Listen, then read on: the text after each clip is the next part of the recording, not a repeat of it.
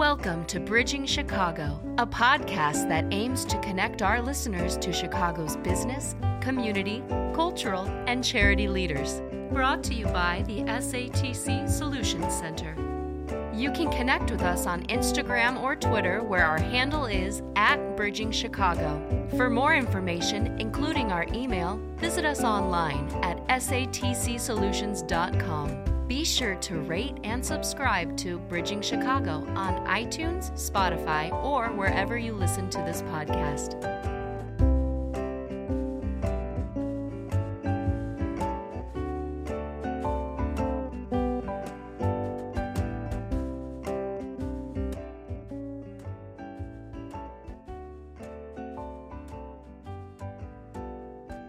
We continue our episode with Natalie, sharing about how she advocates for those who do not have a voice or a seat at the table, and also her work with the Senior Lifestyle Corporation. The protest that I led, that's the first time I've ever even protested. And I'm tired. I'm sick and tired of having to be mindful of everything, every single article of clothing I put on when I go to work or leave my house. And I'm tired of having to go above and beyond to prove why I can't sit at the table with my peers, because I get judged immediately because, one, I'm a female, and second, because I'm a minority, right? I'm tired of not getting the same opportunities and chances as so many other people get. And it's exhausting. And working in the environment that I work in, 90% of the team members that we have here are all minorities. And I have to advocate for them. I have to, because I am an immigrant. That is me. I'm just fortunate that I have this position and this title, and I've had these opportunities, but I'm only going to be as good as the weakest link in I'm only going to be as good as, I'm never going to be great unless other people have opportunities to tap into the potential that they have. And so I have to advocate for them. I have to try to help them get the power, because if we all have a little bit of power, we will all be powerful. And people get so uncomfortable when you say give power to the people. They don't understand what that means. And so, I had to seek out knowledge and information and say, when we give power to people, we all become powerful. And when I heard that, I was so moved by hearing that. And I feel like I need to do whatever I can to help people get more power. And if that means I need to go to protest, or I need to write letters and make phone calls, I need to do it. And I feel compelled to do it, because if I just sit on the sidelines, well, I might as well be that person who's causing the harm. And I don't want to be associated with those people who are making mindful decisions to cause harm to humans. I don't want to be on that side of history. I want to be that person that's like, what can I do? Because even the little I'm doing, I know it's feeding into something so much bigger and so much more powerful than just me, and we have so far to go. And I'm exhausted because I don't know where to spend my energy. Am I advocating for women's rights? Am I advocating for minorities? Am I advocating for homelessness, healthcare? Like, where? I don't even know, because it's just like, how have we gotten to where we are? It's just all a pile of just garbage. How did we get here? And it's like, where do we focus our energy? And it's so exhausting to know. And like every day, it's just, oh God, it's like a day goes by and there's not this mega headline. I'm like, oh, is everything okay in the world? Because I've just got so conditioned to, like, every day something traumatic happening. And then today was a positive day. What's actually going on? No, I have to use my influence to the best of my ability. And it's actually been really interesting. I've had a lot of, because, I am white as much as I am black. A lot of my white family members have come to me and been like, Nat, what can I do? And they've been honest, like, I don't feel comfortable protesting. And I said, that's fine. If you don't want to be out there protesting, I said, but when you hear somebody making a racist joke, you've got to tell them that that's wrong. You get people to get out and vote, put a sign on your door. There's so many, write letters and make phone calls. You don't need to be out there protesting if that doesn't make you feel comfortable. There's so many other ways that you can be our ally. And you just have to be creative about it. But I said the easiest thing is when you hear some horrible joke, call that person out. Don't laugh. Make them feel stupid for thinking that racist joke is okay. That's a huge win, for our cause. And, and I don't even know if my boyfriend would be comfortable with me sharing this with you guys, but I'm going to anyways. But, working from home, we're on conference calls all day, and every Thursday with his company, they have not power hour, social hour, and they talk about different topics. And my boyfriend is very well respected in his field, and he is a white male, and they were talking, I don't remember exactly what they were talking about. Oh, Juneteenth, making that a holiday. And he said, he goes, one, I'm so disappointed that I never knew about this, but now that I do know about it, it needs to be recognized, and it needs to be, a national holiday, and, we need to commemorate this and thing. And I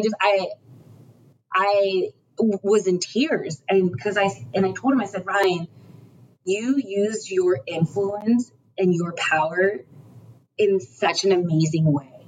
That what you did, having this conversation with your other white peers, was so powerful. You probably made people think about things in such a different way, and for them to have heard it from a white male, I think kind of stopped them in their tracks, because they're expecting me to say it. Do you get what I'm saying? They're expecting me to say it, but they're not expecting him to say it. And I'm like, I was so proud of him. I was so proud of him, because it wasn't like I forced him to say it. He's advocating for me and for all other women and all other minorities in his own way, and using his influence to the best of his ability. And I appreciate that so much. And so when my white family members come to me, I share that story about what Ryan did. And I said, that's what I need you guys to do.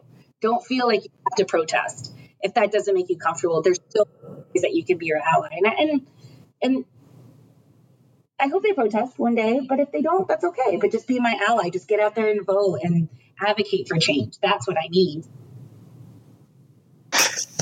Yeah. And, it's interesting that you shared that story about your boyfriend. I was having a conversation with some friends the other day, and we were talking about what's different about this time in history right now versus other times when people have protested, when things have happened and caused a more national uprising. Like what's different about now? And obviously, I think coronavirus plays somewhat into that, because people are stuck at home most of the day. And so the frustrations the tensions rise just naturally. But I think, one of the things that I shared with them that was really encouraging to me, and that was really stood out to me, was that when you see people protesting, or when you see people, standing up for what's right and against what's wrong, there are so many more white people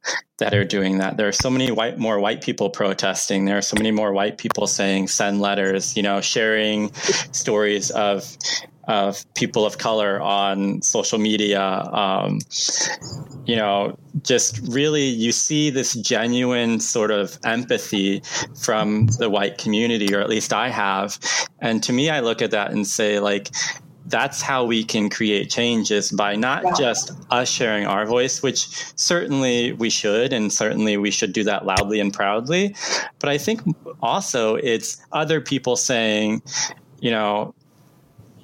human rights is human rights is not an issue. It's just something that should be. And so that's one thing that's been really awesome for me to see, is just, people of all nationalities, ethnicities, colors are trying to educate themselves and do what's right. And I think, for people who ask me, like, I don't even know where to start, I tell them, you have to start with educating yourself before you can do anything else. Otherwise, it's either going to be fruitless, or it's going to seem to other people like it's more about you than it is about the cause. And so you mentioned that you had organized a protest. Can you just share with us a little bit about, how you came to the decision to do that, and then what that organization was like for you? So, I kept seeing a lot of protests happening, and of course the news was scaring me with just highlighting all of the violence that was going on. And I didn't want to be part of the violence. I understand why that violence happened. Like, I understand why that happened. But I wanted to do something. And my community has this Facebook page, and on a random Tuesday, I just said, does anyone want to protest with me? Somehow it just spun into, okay, let's just meet me here at 4:00. And I met in corners in my neighborhood. I thought maybe 15 people were going to show up. I probably had about 100. And we did a very quick walk, a very quick protest down to a park. And then for 9 minutes, we chanted, "I can't breathe."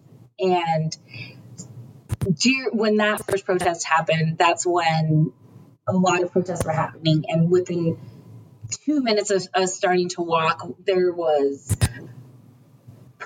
police cars, there was cops on bikes. It was so intimidating, and it was like a group of 100 of us, and I was the only Black person there. Everyone else was white. So I'm like, what do you guys think these white people are going to do? I'm like, shield me, hate me, And we did this first protest on Tuesday, and we went to this park, and it was so powerful because for 9 minutes, we chanted, "I can't breathe." And during that protest, so many people came up to me and said, and when I had posted it on that Facebook page, they said, "Are you going to do another one for this community? Are you going to do another one for our little community?" And I said, "Sure, let's do it." So I pulled one together, a larger one. About 2,000 people participated, and we walked in my neighborhood of Bucktown. Again, I didn't think that many people were going to show up, because I was like, okay, we're just all going to be on the sidewalk. And we had so much volume that we overtook the street, and we did about a mile in my neighborhood. And it was so inspiring. And we ended at the same park. We started at Wicker Park and then ended at Churchill Park. And I spoke to the group, and it was so inspiring and powerful. And when I had invited my neighbors, I said, I live in this neighborhood. I own a condo. I pay taxes, and I'm tired of when I walk through my neighborhood, I have to overcompensate to make you feel comfortable with the color of my skin by making sure I acknowledge you and saying good morning. And, I'm tired of feeling like I don't belong here, because I belong here just as much as anybody else does. And so I'm inviting you to walk side by side with me in solidarity. And it was so well received. I had some people, who were like, take this somewhere else, and we don't want riots. And I said, our intention isn't to cause violence. It's just to come together. And I think a lot of it too was for us to have a moment to mourn together, to mourn those that have been brutally murdered by police officers, but to mourn just to shed our tears together collectively. And and know that we're not the only ones that want change. And, I'm happy to see that the movement hasn't stopped, and I've been asked to do yet another protest in our neighborhood, and I'm absolutely going to do it. To give people opportunities to express themselves, I think is really needed in my neighborhood of Bucktown, and I'm happy to be the one that's leading it and spearheading it, and it's just so crazy. Like I said, I've never protested, and then here I was leading two of my own protests, and I will share this time who my mom and my stepdad and my family, they were terrified. They were so terrified of, Nat, are you going to be targeted? Are you going to get hurt? I mean, and I felt so horrible that I caused them to have that angst or whatever. But I said, there's nothing that you guys can say to me that I'm not going to do this. And now, after even educating my own family about why this is so powerful, and I should give you some context, immigrants, we're scared to do anything outside of the law. We just don't want to get in trouble. We don't want to possibly be deported, even though I never could be deported. I'm American, I was born American, but we follow the rules, we don't want to cause any trouble. And that's where my parents are more coming from, like, is this going to cause us trouble that we might get kicked out of America? I'm like, nah. We're not going anywhere, so I had to explain that to us. But that's the immigrant mentality. We don't want to cause any trouble that we might have to leave. But now my mom's like, when's the next protest? I'm going to be right there with you, right?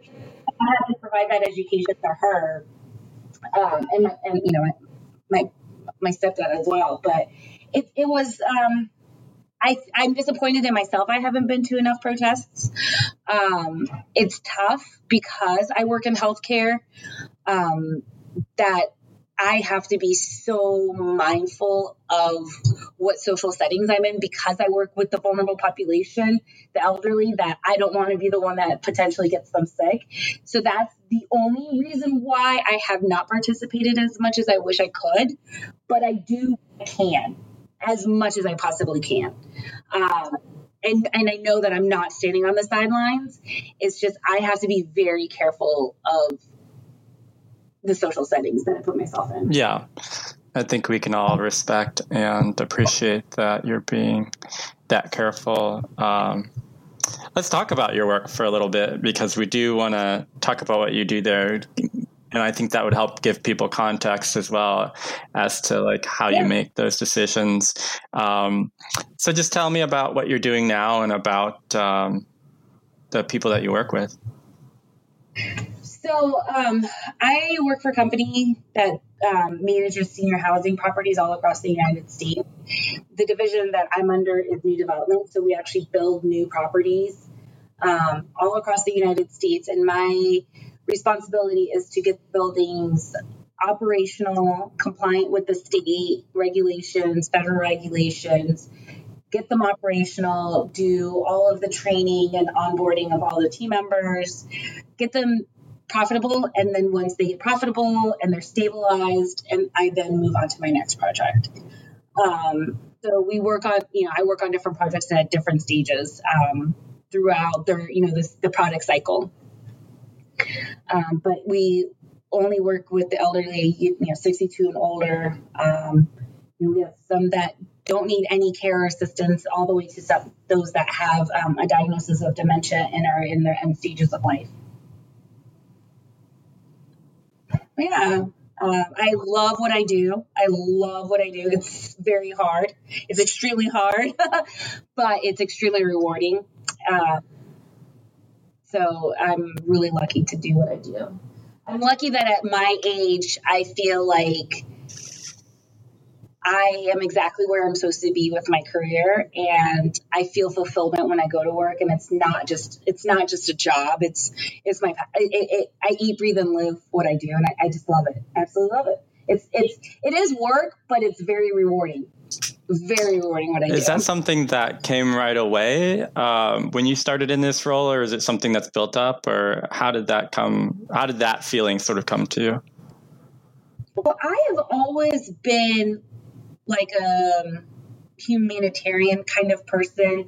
Even, when I was in grade school, I was constantly volunteering. I was constantly finding opportunities on how to give back and to serve other people, going on mission trips, leading Bible studies, and just doing whatever I could to be more of to serve people. I get a lot of joy and fulfillment being around people and bringing them joy and happiness. It feeds my soul, and I've been like that ever since I was little. When my first career out of college, I worked in sales, hated it, became a pathological liar, 100% commission, hated it. Learned a lot, but hated it. Unfortunately, my dad became ill, and I was his primary caregiver. And through the 11 months of in and out of hospitals, I learned that you could go back to school and become a registered nurse. And so I went down that path, became a registered nurse, and I loved it, but not as much as I thought I was going to be honest. And I was recruited to be an executive director. Well, it was called general manager of a new construction property in Canada. And that is when my first boss inspired me to love what I do and taught me how you can build communities that are focused on positivity and engagement and giving team members and residents who live in our communities opportunities to keep growing and learning and connecting, and that individuals and stereotypically people that live in these types of settings, they get stripped away from interacting with children and animals and pets and laughter. And she really taught me how that's not the way we should be doing it. Because people really do die from loneliness, boredom, and isolation. And she's the one that inspired me and taught me that you can build amazing communities and just have them so full of life. And she lit that candle, and that candle is just burning. There are times when I'm on fire, it's a flame, and there's times where I do need to step back because I'm so emotionally drained because I give so much, and people are dying, and it's very stressful. But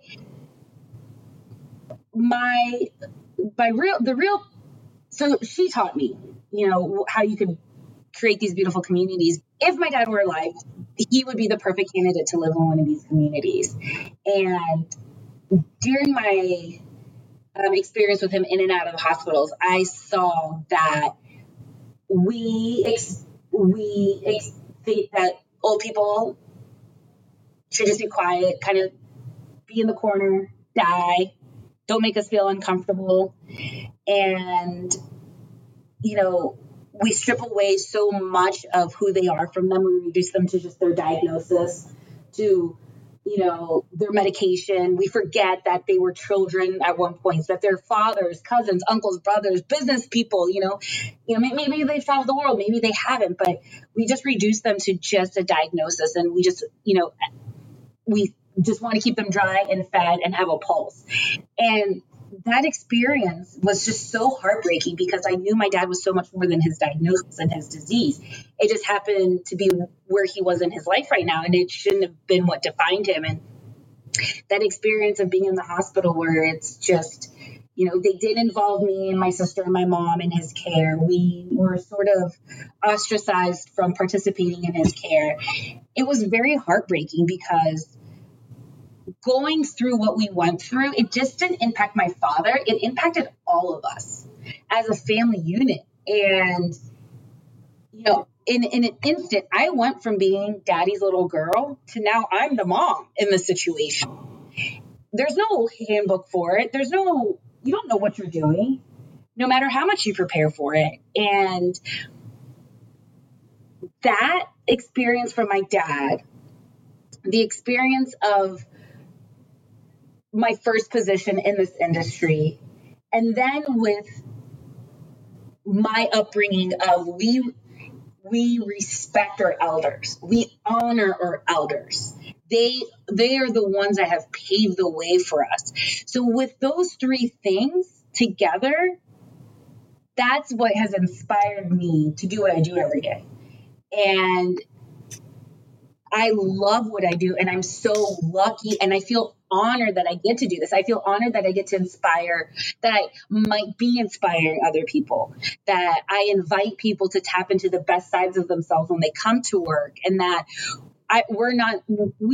we aren't looking for people who are doing dumb things, because if that were the case, I would never leave my office. I'm causing trouble all the time. We're here to try to get people to remember why they decided to be in the healthcare industry. And that's to serve others and to build relationships and to care for them, and not just make sure that they have a pulse and that they've eaten. It's so much more than that. And try to change that paradigm of thinking when it comes to elderly care.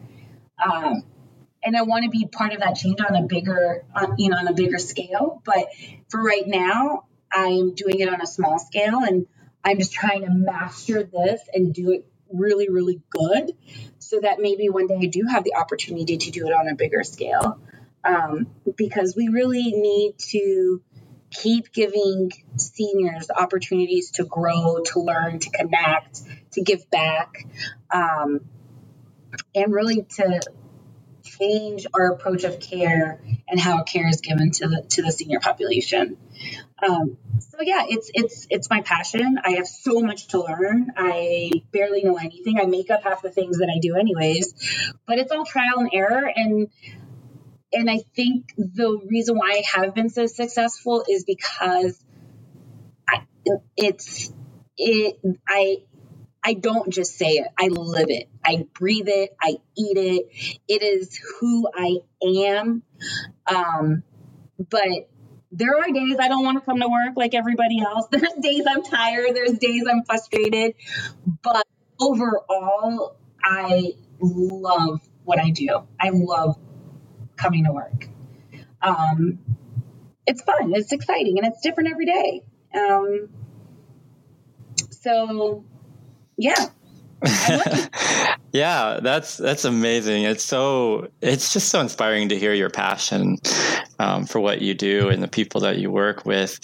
I'm interested to hear about how you're able to inspire other people that you work with, or that may work for you. Just how you create a culture of that in your workplace, and how you see other people sort of cling on to that. So, culture is so important. It's so important. And I start, one, because I am who I am, and it's just part of my makeup. It's part of my DNA. And I think people know that I am just genuine and authentic with it, and that I'm not just selling them something. That I honestly believe it, and I want them to have that same opportunity to believe it like how I believe it. And so I feel like the way I inspire it is because when I say I'm doing it, I'm doing it. I'm living it. In every interaction that I have with somebody, I'm always going back to the why am I doing this, and inviting people to do it. And I do a culture training, and I give them the tools for it. And I hold them accountable every single day to why are we doing this? What are our expectations? I seek out opportunities to praise people for thinking out of the box, for being creative. I'm not punitive. I'm not one of those people that's standing at the time clock like, why are you clocking me in right now? I'm flexible. I understand that, in our industry, I'm mostly functioning gray, and that's okay. And that, we do have rules, and we do have standards, and we do have guidelines. However, we have to bend them sometimes, and that's okay. And I'm given boundaries. I'm given, the square boundaries because I have to follow our regulatory bodies. However, I will fill in that whole box. I will color, I will push the button and the envelope as much as I possibly can to get the results that I think that we should have. And just also trying to teach people how do that's a really good question. How do I inspire people? I'm really going to have to think about this, but I think really it's because I'm not a hypocrite. I'm quirky and I'm fun and I'm energetic and I'm not okay with status quo. And, but I think the reason people are inspired is because they know it's genuine. And that they always know what they're going to get from me. And they know that I will work side by side with them. And I will never ask them to do something that I would be willing to do myself. And they see that I put in just as much work as they do. And a lot of times a lot more work. But that I do it side by side with them. That I'm right there in the trenches with them. And I think that that's what inspires them, that you can achieve a lot of success by being very attainable and being very relatable. And being very empathetic. I think that my empathy actually is what has made me the most successful, is I'm a very empathetic person. To a fault. Yeah. Because people do. I and my sister will tell you, people do take advantage of me. But I always try to look. I look at people. I always just look at people and I look at the good qualities that they have, and I try to ignore the bad qualities, and try to foster it in them. Because too often in life, people are always pointing out what we're doing wrong. And I don't want to be part of that. I want to point out what we're doing good and just keep focusing on that. Yeah. And I think even just assuming the best in people is a good place to start, because I think when people feel like we don't think the best of them, or we think maybe their intentions aren't 100% pure, then they're kind of like, well, why would I even try? They've already judged me. They've already, thought this about me because of this other person or this other group of people that did this thing. And it's like, that's not inspiring to people. But I think what you've said, what I've heard you say, is that being empathetic towards people and being true to who you are two really good places to start on living your truth and inspiring others to do that. And for me, I mean, if I've heard nothing else in this podcast, which by the way, it's been different than I thought it was going to be, but it's been so good. The thing that just like the bell that keeps ringing is empathy and being true to who you are. And I think for me, as someone who had a time in my life where that couldn't be, I couldn't be empathetic and I couldn't be who I was, even just after I'm trying to figure out who I was, it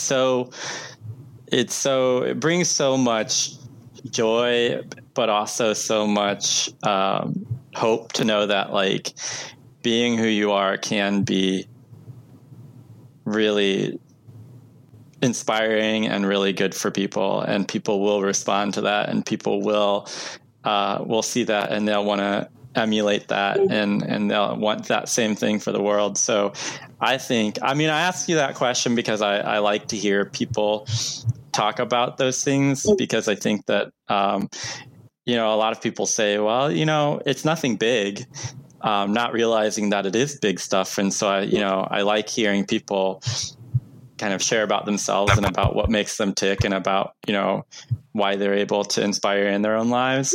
But I think, when other people can speak that into us and say, oh, well, if I went to your office and said, what do you think of Natalie? I'm sure people would be like, oh, she's great. She isn't afraid to roll up her sleeves and do the work alongside us. She's always saying great job. She's always encouraging. She's always, well, they would lifting us up and joining us. Oh yeah. And they would say, she's kind of crazy, right? and I know if you were to ask anyone who's ever been on one of my teams, they would say that I am absolutely genuine and I care deeply about them and I only want the best for them. And that I have fun. I love having fun. I love life. Like I want the best out of everything. And so, and they all know, I always tell them like, we're on earth for such a short amount of time and it is up to us how we spend our time. So either we can be mad about something and let it rain on our parade, or we can dance in the rain. So it's up to us. And only we can control how we respond to a situation. And so I always tell them that, like, it's up to us to make the best out of every single situation that we're put in, because at the grand scheme of things, we are so insignificant in this whole entire universe. So when you know that, how insignificant you really are, then spend your energy the way you want to.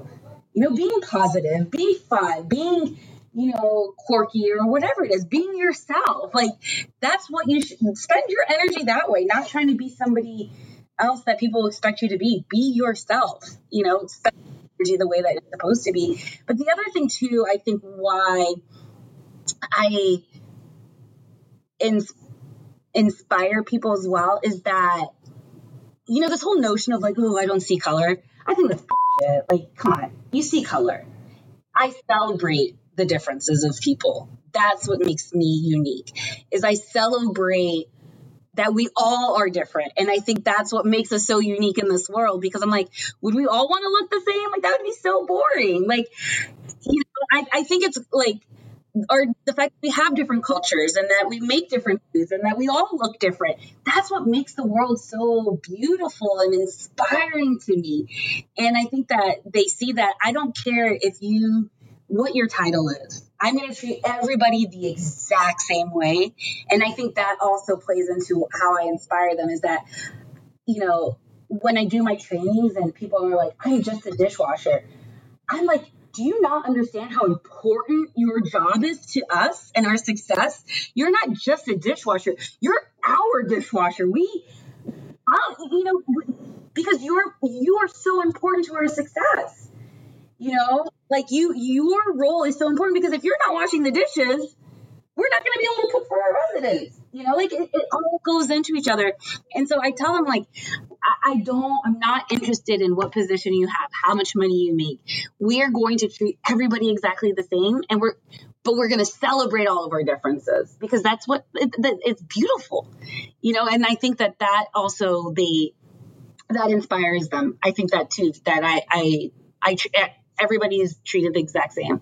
Whether you've got a billion, they're like, well, Natalie, people pay a lot of money to live here. I'm like, okay, that's great. But why would I treat them better than somebody who can't afford to live here? I think we're humans. We should all be treated with a lot of dignity and respect. Doesn't matter how much money we have. And I will say, yeah, they have a lot of money, but they're not giving me $100 million. So that's not going to influence my decision. That's not going to happen. I'm going to always treat everyone equally as I possibly can. Yeah. Well, it's a question we always ask to wrap up, and this is going to be a difficult one, but if you could leave our listeners, and we like to really leave our young listeners, usually people starting out in their careers or, who are soon to graduate. But anyone in general, if you could leave our listeners with one last thought or one last piece of advice or something that you've picked up along the way, I guess what's the one thing that you would want to, if they heard nothing else, the one thing that you want to make sure that they hear from you today? If you do not advocate for those that can't advocate for themselves, you might as well be the one causing the harm. And I say this because so many people in my first career knew I was being sexually harassed and did nothing. And I don't know where I would be if someone had actually advocated for me, because I felt like I had no voice. Thanks for listening to this episode of Bridging Chicago, as produced by the SATC Solutions Center. Nothing contained in this podcast shall constitute financial, investment, legal, and/or professional advice. No professional relationship of any kind is created between you and the podcast host or guest. You are urged to speak with your financial, investment, or legal advisors before making any investment or legal decisions. Furthermore, the opinions expressed in this podcast are not necessarily the opinions of SATC Solutions Center, SATC Law, or any of its employees. This podcast is created by the hosts and guests' individual capacities. All opinions on this podcast are or have been rendered based on specific facts, under certain conditions, and are subject to certain assumptions and may not and should not be used or relied upon for any other purpose, including but not limited to, or use in or in connection with any investment purposes or legal proceeding.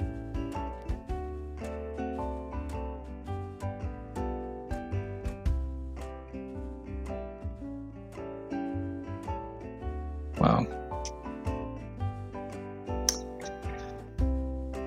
Well, Natalie, I want to thank you so much for coming on today. I know that I have heard you and really appreciate your thoughts and your experience, and it's meant a lot to me, and I hope, and I know that it'll mean a lot to our listeners as well. And so I just want to thank you, not just for coming on, but for being so vulnerable and sharing so much with us.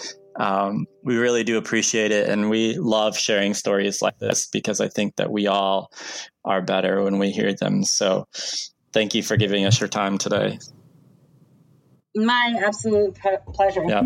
All right. Well, we hope you have a great day. We're looking forward to a brighter tomorrow, and just keep doing what you're doing, and make sure you let us know when you're organizing more of your protests or rallies. Absolutely. And I know we'll all stay safe and distance as much as possible and wear masks when it's not. Yes, absolutely. All right. Well, Thanks, Natalie. Thanks for listening to this episode of Bridging Chicago, as produced by the SATC Solutions Center.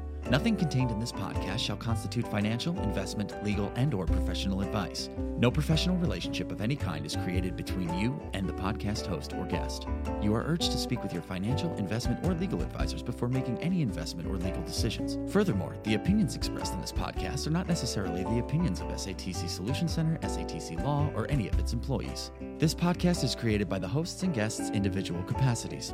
All opinions on this podcast are or have been rendered based on specific facts, under certain conditions, and are subject to certain assumptions and may not and should not be used or relied upon for any other purpose, including but not limited to, or use in or in connection with any investment purposes or legal proceeding.